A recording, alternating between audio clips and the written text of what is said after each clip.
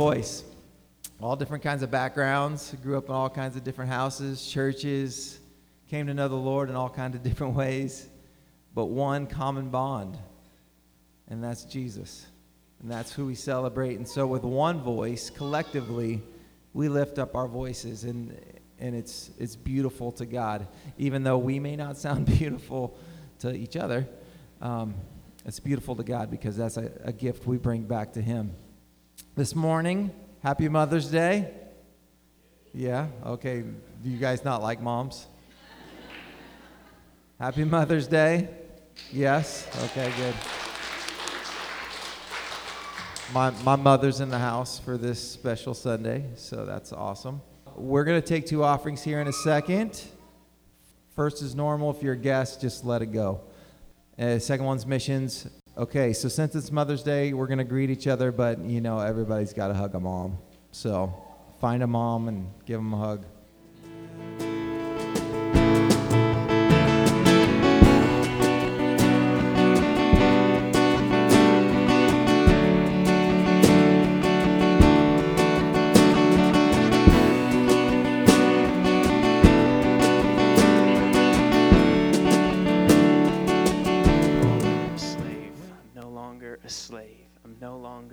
A slave. God, only you can heal our brokenness.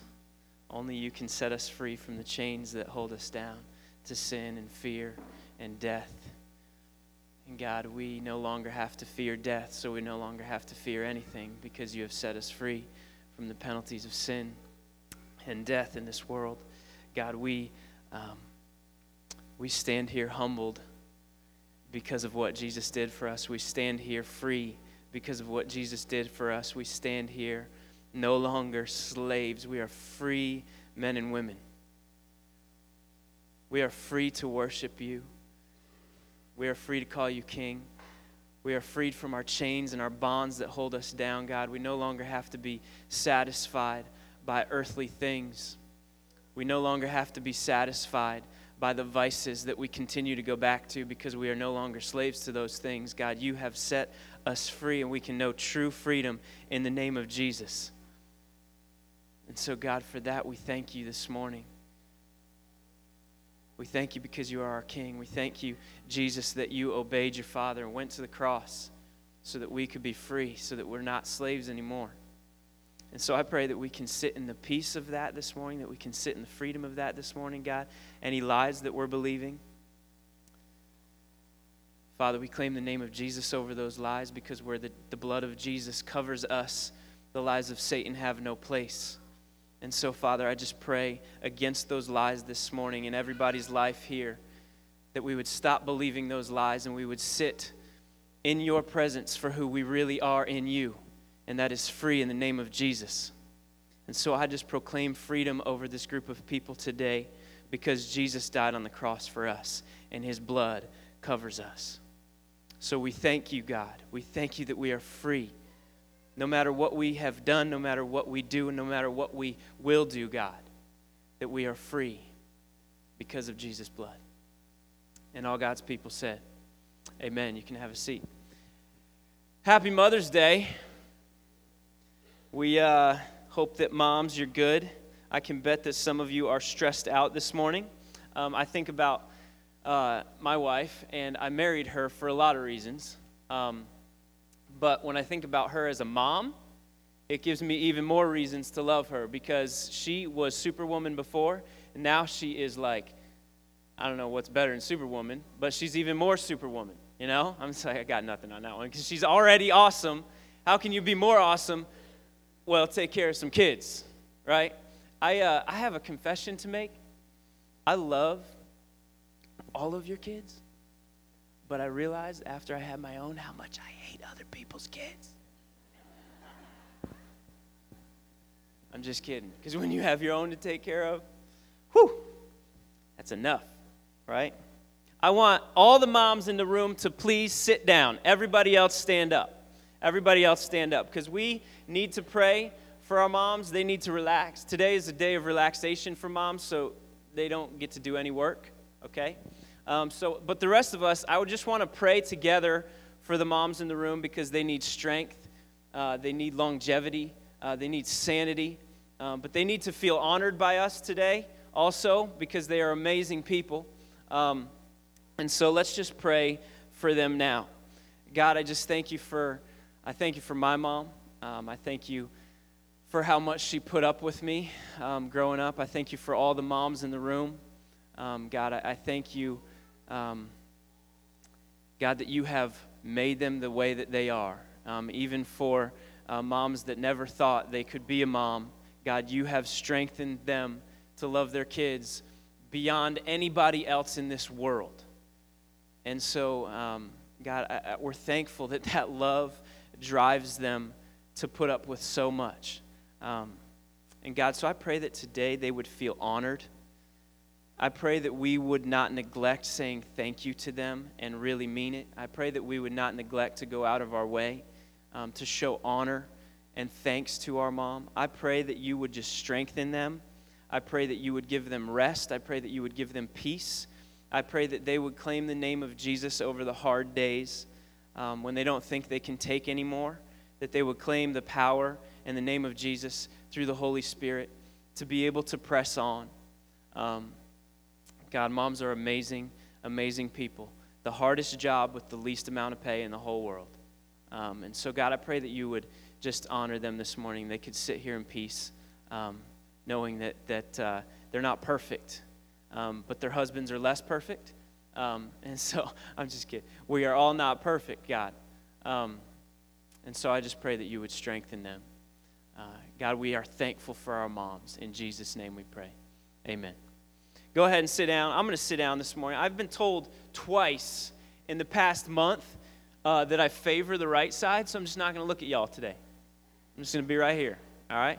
I'm seriously, my mom told me last week after the sermon, she goes, hey, that was a good sermon, but is there someone on the right side that you like favor? And yeah, Jim, he's making faces at me, but I was like, Bob Short.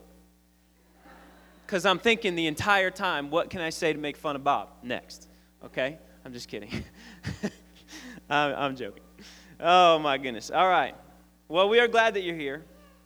We're glad that you're here. Occupy your street. If you're here and you don't know what that means, when we say your street, it means everywhere that you go on a regular basis. It means where you get your hair cut. It means where you live, who your neighbors are, where you go to eat. Everywhere that you frequent, your job, everywhere that you go on a regular basis, occupy that street with the gospel. And here's the thing about occupying your street. Sometimes it can be going so well, right? Sometimes God can be giving fruit and blessing and blessing and blessing and blessing and blessing. And those are real times. And those are easy times to go and be inspired to occupy your street all the more. But sometimes occupying your street's not easy. Sometimes we get really frustrated because we're just not seeing the fruit for our labor. Sometimes it's hard because somebody didn't respond to you in the way that you thought that they would respond to you. But I tell you, the truth is that it's not the easy moments that grow you as a Christian. It's not the easy moments that grow you in your faith. It's the hard moments. It's the days when you just want to give up. It's the days when maybe you don't even feel like God loves you, let alone loves your neighbor. It's those days when we get to pray and we get to dig deep and we get to say, no. God, you've given me your spirit. So strengthen me in your spirit. Help my unbelief. Give me strength to keep on going, to keep on going, to keep on going, to keep on going. And those are the days when God will grow your faith more than the good days. It's the hard days. Those are often the days when God will surprise you and bear fruit for your work more than the good days. Because God says, here, I've given you this little bit to be faithful with. Are you just going to be faithful with that when it's easy, right? Or are you going to be faithful with it when it gets really hard? When Jesus gave his disciples the Great Commission, this is how he said it. In Matthew 28, he said this, all authority in heaven and on earth has been given to me. So he's saying, listen, in the entire universe, I have all the authority. And with all the authority in the whole universe, this is what I'm about to tell you. This is your job, okay? So listen up. He says, All authority in heaven and on earth has been given to me. Therefore, this is what you're going to do. Go and make disciples of all nations, baptizing them in the name of the Father, the Son, and the Holy Spirit, teaching them to obey all that I have commanded you. And behold, I am with you even till the end of the age. So he gives the Great Commission. He gives us our mission here on earth. First, he gives it from power, right? He gives it from power because he is power. He defines what power is. He defines authority in the universe. And he says, with that power and with that authority that I alone possess, this is what I want you to do. And then he ends it by giving it with power. And that is what should be inspiring to us, because he gives it from power and he gives it with power. Because every single believer is given the Holy Spirit to live inside of them and go proclaim the love of Jesus, not by your own power, but by the power of God himself through the Holy Spirit indwelling you. And Jesus says, listen, I want you to do this, but you're not going to be alone in it. I will be with you even to the end of the age. So guess what? There is no giving up on the mission. Even on the days when we feel like giving up on the mission, there's no giving up on the mission. Why? Because it's not by my own power. Like, I'm off the hook, right? Because of my own power. But I get to rely on Jesus' power. I get to rely on the Holy Spirit's power to push me to levels that I didn't think I could go before, to push me to places where I thought I was too afraid to go and say, God, help my unbelief. I'm going to do this anyway, so strengthen me to do it. All right, today we are going to continue in the Sermon on the Mount, and I want to go back and review, okay? Because it's been this is like week 5 or 6. So let's review.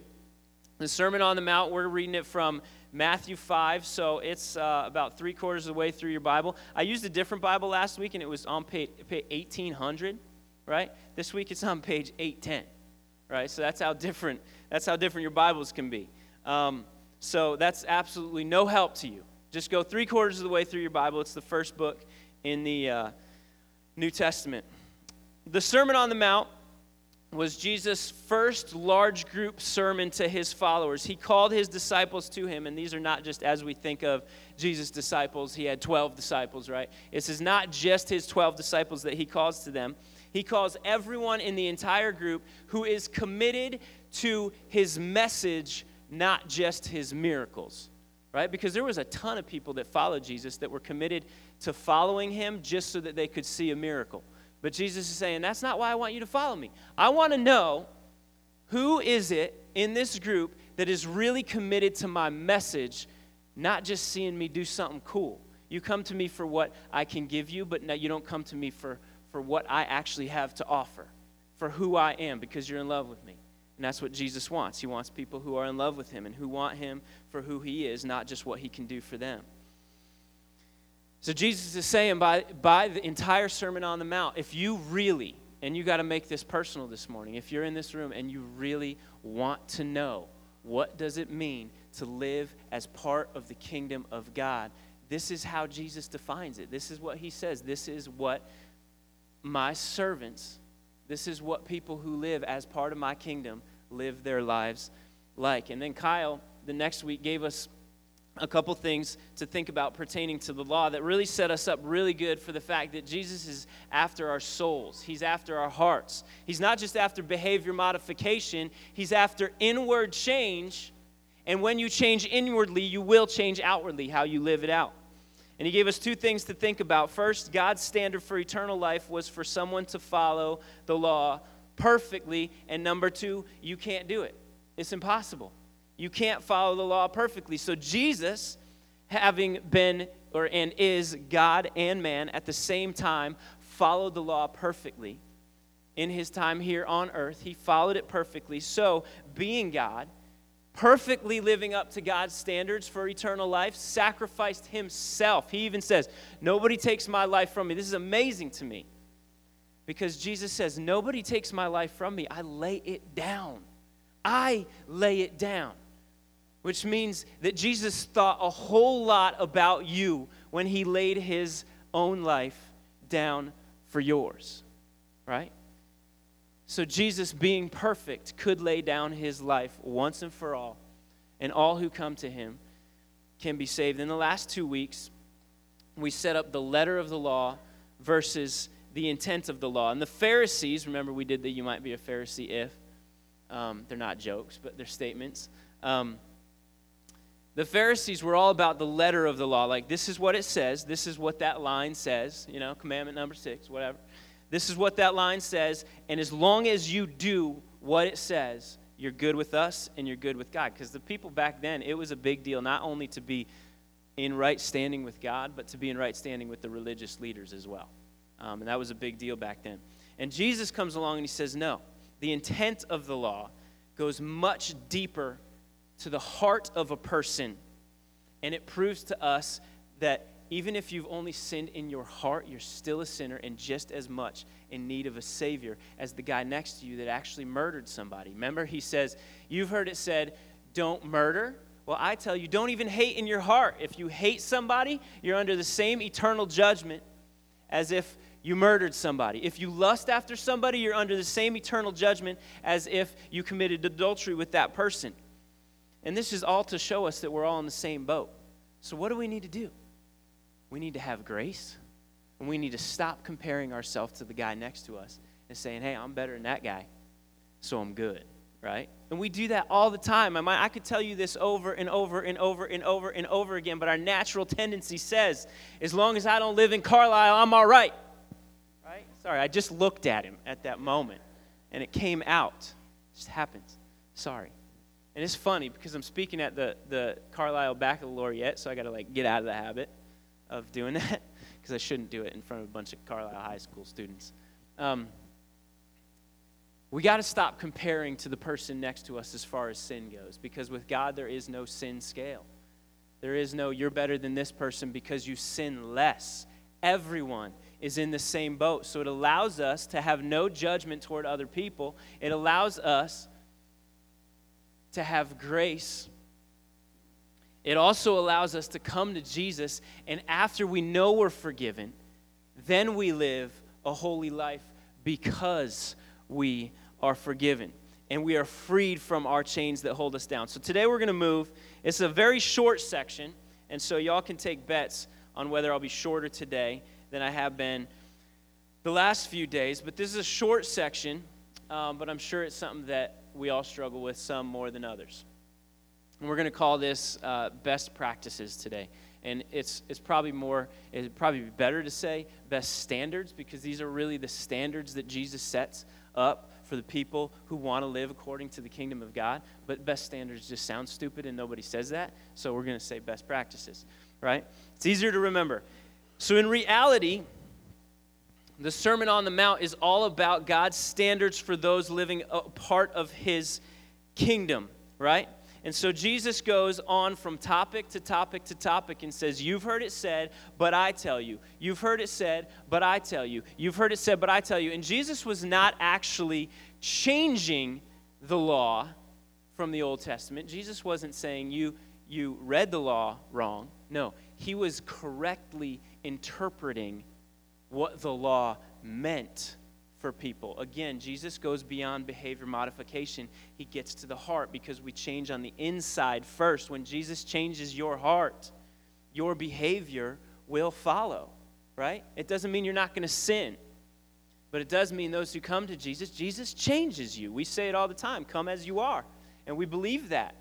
We believe that because we say come as you are to ourselves all the time so that we don't judge people around us. But we also believe that when a human being meets with God and is changed by Jesus, they are actually changed. And the way they live changes, right? So we believe that. So let's open, if you're not there yet, Matthew 5. It's only 4 verses, 33 to 37. Matthew 5, verse 33. Let's read these together. Again, you have heard it said, again, this is Jesus talking. Again, you have heard it said, to those of old, you shall not swear falsely, but shall perform to the Lord what you have sworn. But I say to you, do not take an oath at all, either by heaven, for it is the throne of God, or by earth, for it is his footstool, or by Jerusalem, for it is the city of the great king. And do not take an oath by your head, for you cannot make one hair white or black. Let what you say be simply yes or no. Anything more than this comes from evil. Now, I'm telling you, this is an opportunity for me not to be long-winded. So I want somebody to shout me down at 11:30. All right? Just say, get off the stage, all right? There's people taking bets. I've been long-winded the past couple weeks, and I'm going to make up for it, hopefully. So, you're all like, yeah, right, that ain't happening. Let's remember, when Jesus was preaching the Sermon on the Mount, he was preaching to us an audience that was mostly Old Testament audience. So the church, as we know it, like gathered here today, that sounded like a wedding, but we are gathered here today as the church. They didn't know what that meant at that point. The church, like it is now, was not instituted until Jesus died, rose again, ascended into heaven, and he sent the Holy Spirit at the day of Pentecost to indwell believers. That's when the church started. So for the people that Jesus was talking to, they knew really well what we call the Pentateuch. It's the first 5 books of the Bible. It's like all of that. That's a lot. They knew that really, really well. All right, which means they would have known the 10 Commandments frontwards and backwards, right? This was like ingrained in them as a person. They also would have grown up under a religious system that was all about follow exactly what this says and you're good to go, right? They did not know much about what grace was, right? They may have heard about the grace of God, because God was a gracious God to the nation of Israel over and over and over and over and over again. But these people grew up in a society that was more letter of the law type. And letter of the law type are more concerned with you following the rules than they are with the heart condition that you have as you follow the rules. Jesus was more concerned about your heart condition. He still called people to holiness. He still called people to holiness. We talked about that last week, that earthly consequences to our sin don't just float away. They don't just go away. God doesn't want that for us. Jesus doesn't want that for us. He wants us to pursue holiness, but he wants us to pursue holiness because we are forgiven, not in order to be forgiven. See, because as we talk to people on our street, right, there's too many people who don't know Jesus. There's too many people in this room who do know Jesus that think this way. That I got to clean myself up before Jesus will accept me. I got to get right in my actions before I can come to Jesus. And that is totally backwards, because guess what? Nobody's going to do it that way. It's impossible. You can't possibly clean yourself up. Guess what? That is freeing. Like, there is nothing, I'm telling you right now, there's nothing you can do to make yourself better. So stop trying so hard. Jesus is the only one that can heal a broken heart. Jesus is the only one that can put your broken pieces back together. So people do not come to Jesus in order to be accepted by cleaning themselves up. They change their behavior because they've already been forgiven.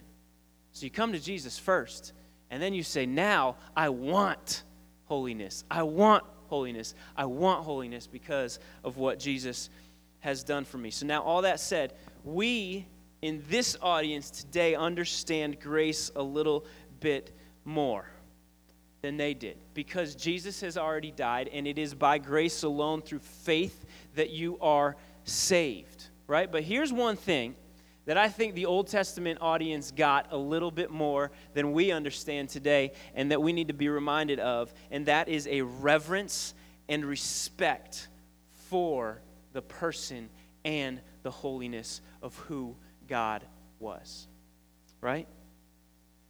So this passage is good for us. We live in a society where, let me tell you this, okay? My kids go to public school. They know, and this may be true for homeschoolers as well, but I know this. My kids know almost every curse word in the book. I mean, they come home regularly. I mean, I told you the F-word story, right? You remember that? I mean, they just come home straight up, what does this mean?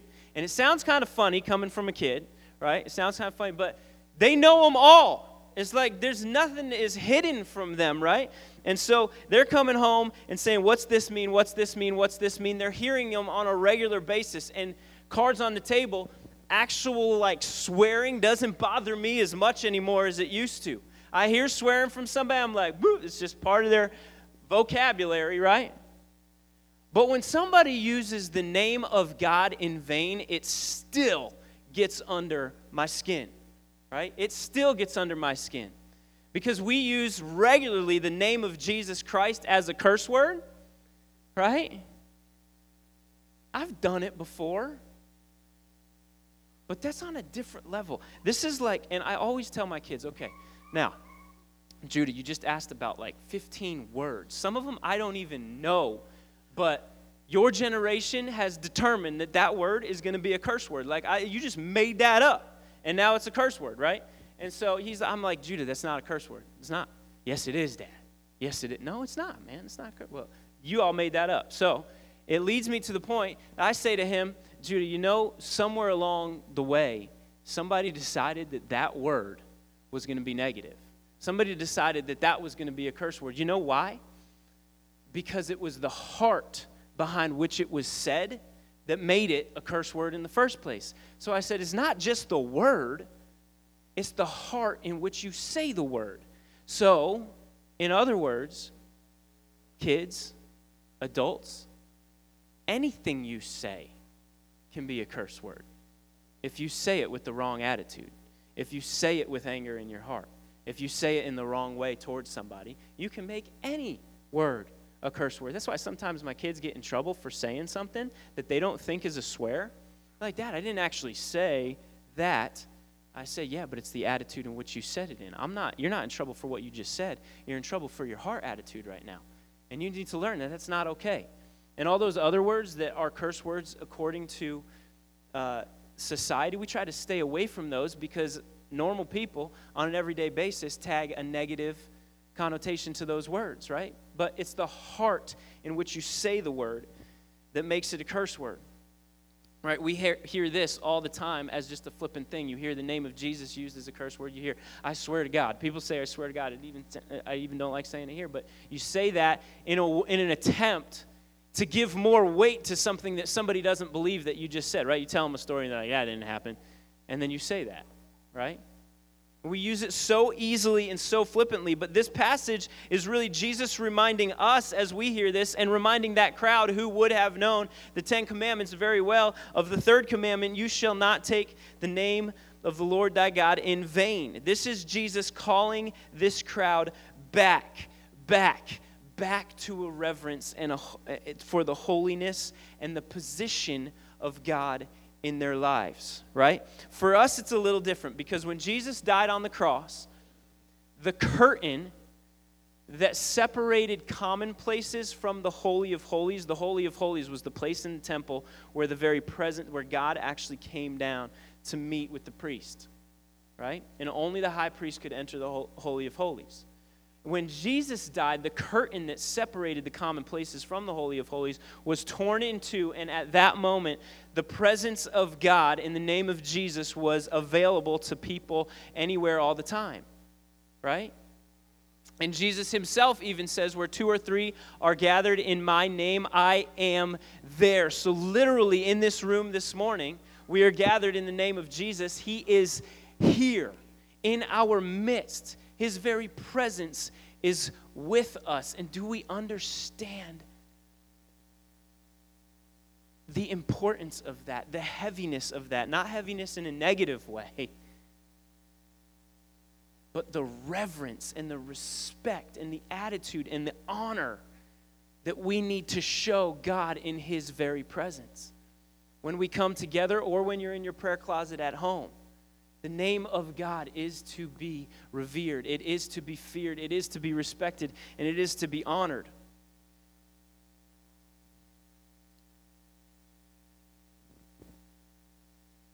God is a personal God, right?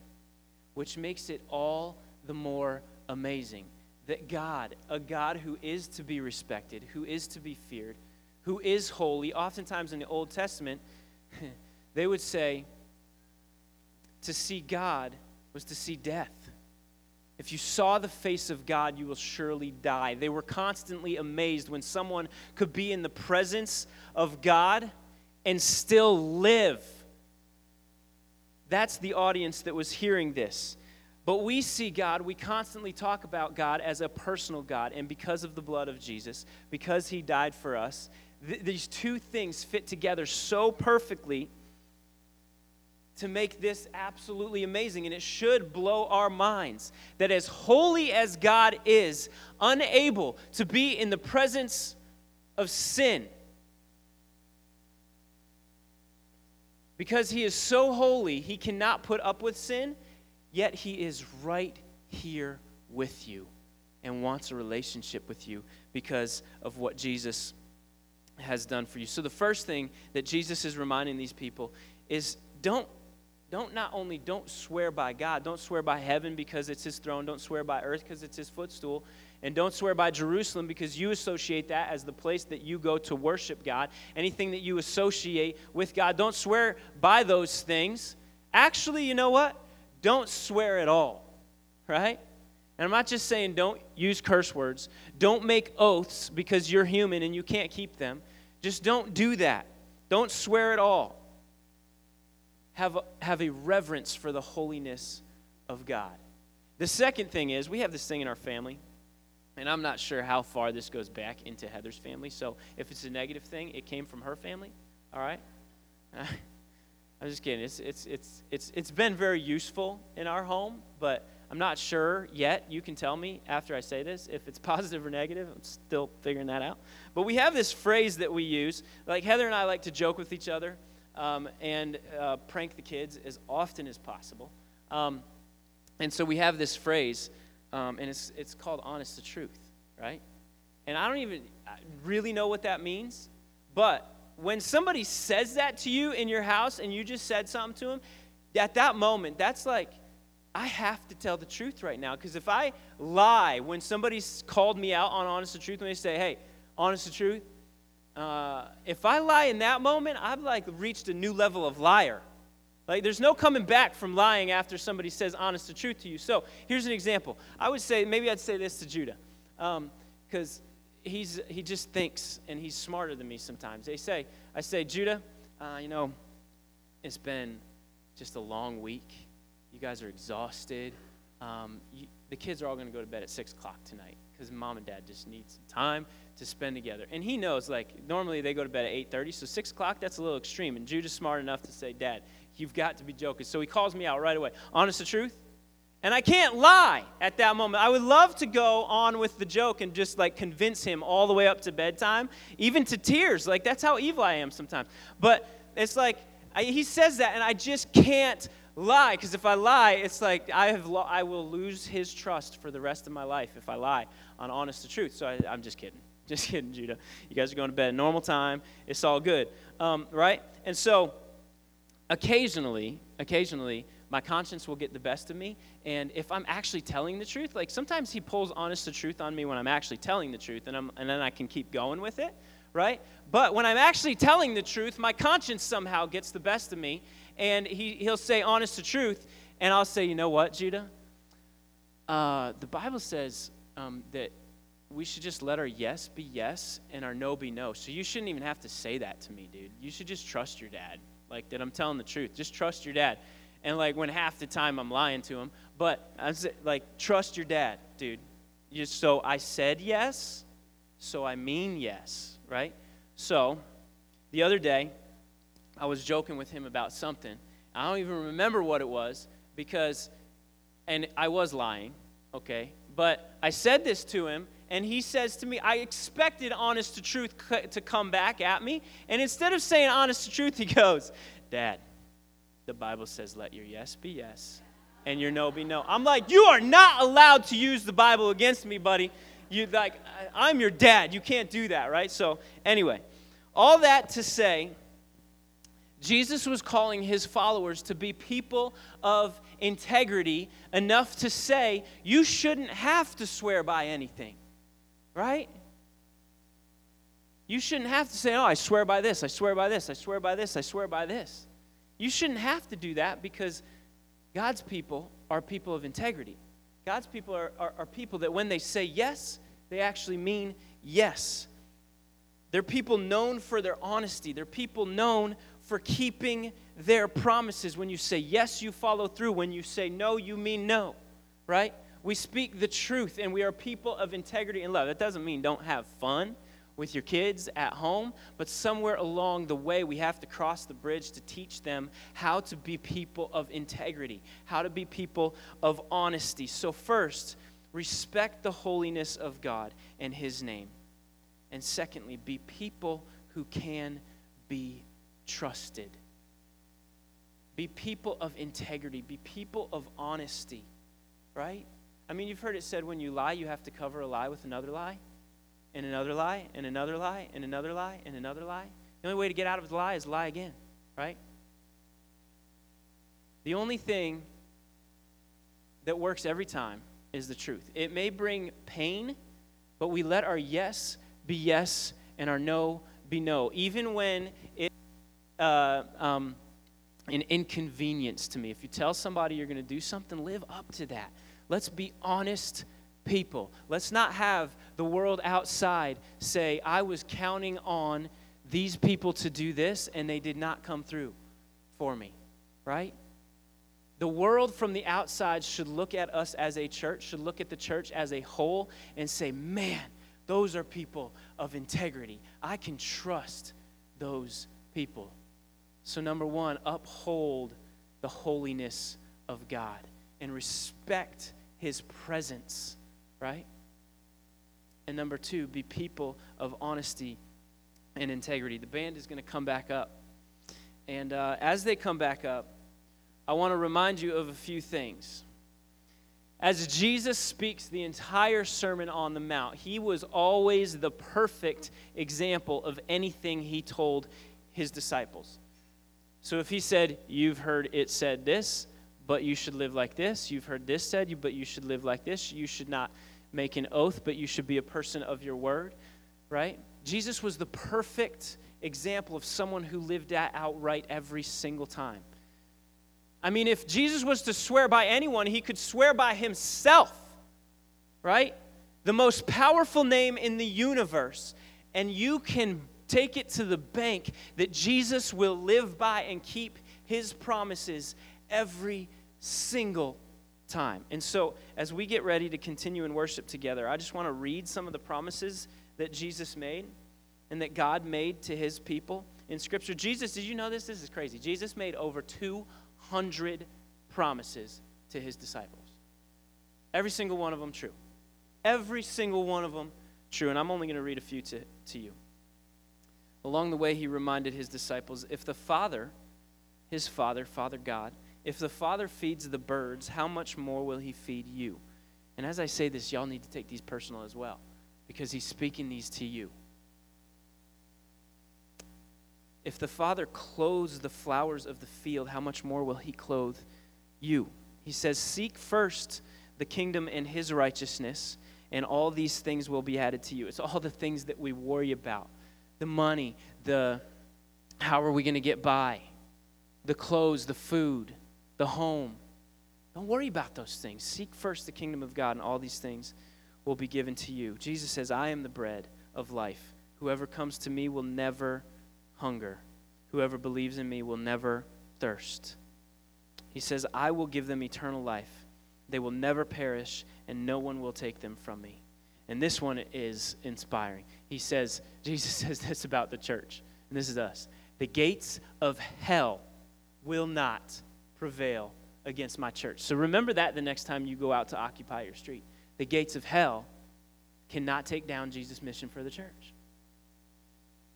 Jesus said to His disciples, I will be with you even till the end of the age. And then He said, God said this, the one who confesses with his mouth that Jesus is Lord and believes in his heart that God raised Him from the dead, he shall be saved.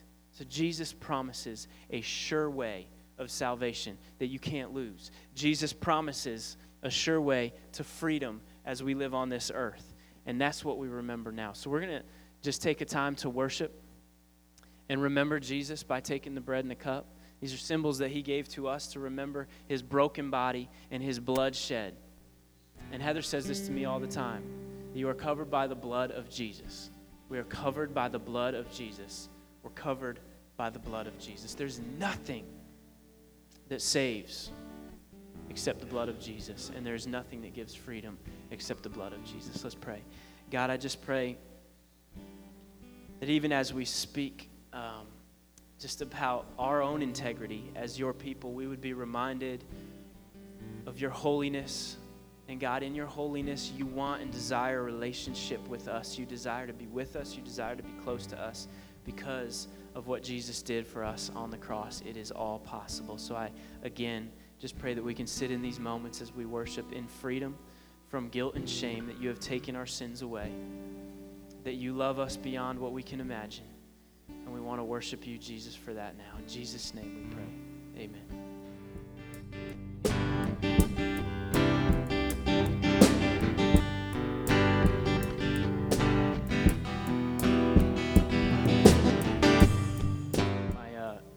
My daughter, Margot, she just loves looking pretty. She loves wearing dresses. She loves all that stuff. And so she always asks, what's tomorrow? And if I say tomorrow's Sunday, she has no idea what I mean. But if I say it's church day, she gets all excited, right? And she's like, oh, great, I'm going to go find a dress to wear. And so, like, it just makes it, like, at times, I want to say, Margot, you can be beautiful every day of the week. And it has nothing to do with what you wear, right? And then sometimes my boys will think, Dad, why are you going to church today? Because I'm dressed up in the middle of the week, right? And so I like to be very intentional with telling my kids, listen, God could care less what you wear. He doesn't care. I want you to go to church in shorts and flip-flops and all that stuff because he could care less what you wear. And I heard this from a distance today. Somebody challenging, and I have no idea what the context was, but somebody challenging, why is that person not wearing a tie? Is that why we're at church? Like, really? Is that why we're at church? To wear ties on Mother's Day? Right? I said, my mom used to tell me, you are not allowed to wear jeans to church. Got to be khakis, right? Now my mom's like, oh, what's the last tattoo you got? Right? She's all excited. It's not necessarily because she's changed. I mean, it's like Jesus is all that matters, right? We come to church. The challenge is some of you look really good. Some of you look terrible, right? And God doesn't care. He doesn't care because on the outside you look good and he looks at your heart and it's all sorts of messed up. And I'm not talking about you sinned yesterday or you're broken or whatever. I'm talking about the hypocritical attitudes, right? And so when we talk about honoring God, I don't just mean show up to church looking good. I mean, this summer we should have church outside sometime, and we should all wear stuff that we don't care about getting dirty because y'all sitting on the ground, right? It doesn't matter. So wear whatever the heck you want to church, okay? I'm not going to judge you. I might tell you to dress down sometimes because you make me look bad constantly. But you need to know honoring God has nothing to do with your outward appearance. It has everything to do with your heart. So that's the challenge. That this morning as we sing this last song, it's called Good, Good Father. And we sing to our good, good Father. We are honoring him by checking our hearts, not looking at the person next to us, not worrying about this person showed up this way this morning. This person is this person is that. It's like, who am I to Jesus, right? That is the only thing that matters. If you showed up looking great this morning, good for you. If you showed up looking not so great this morning, good for you. It doesn't matter. Where is your heart right now? If you've come to Jesus, one thing is true about you. You are forgiven. And that's the truth you need to live in. So let's sing to our Father, our good, good Father, because that's what he cares about. He has rescued and healed our broken hearts.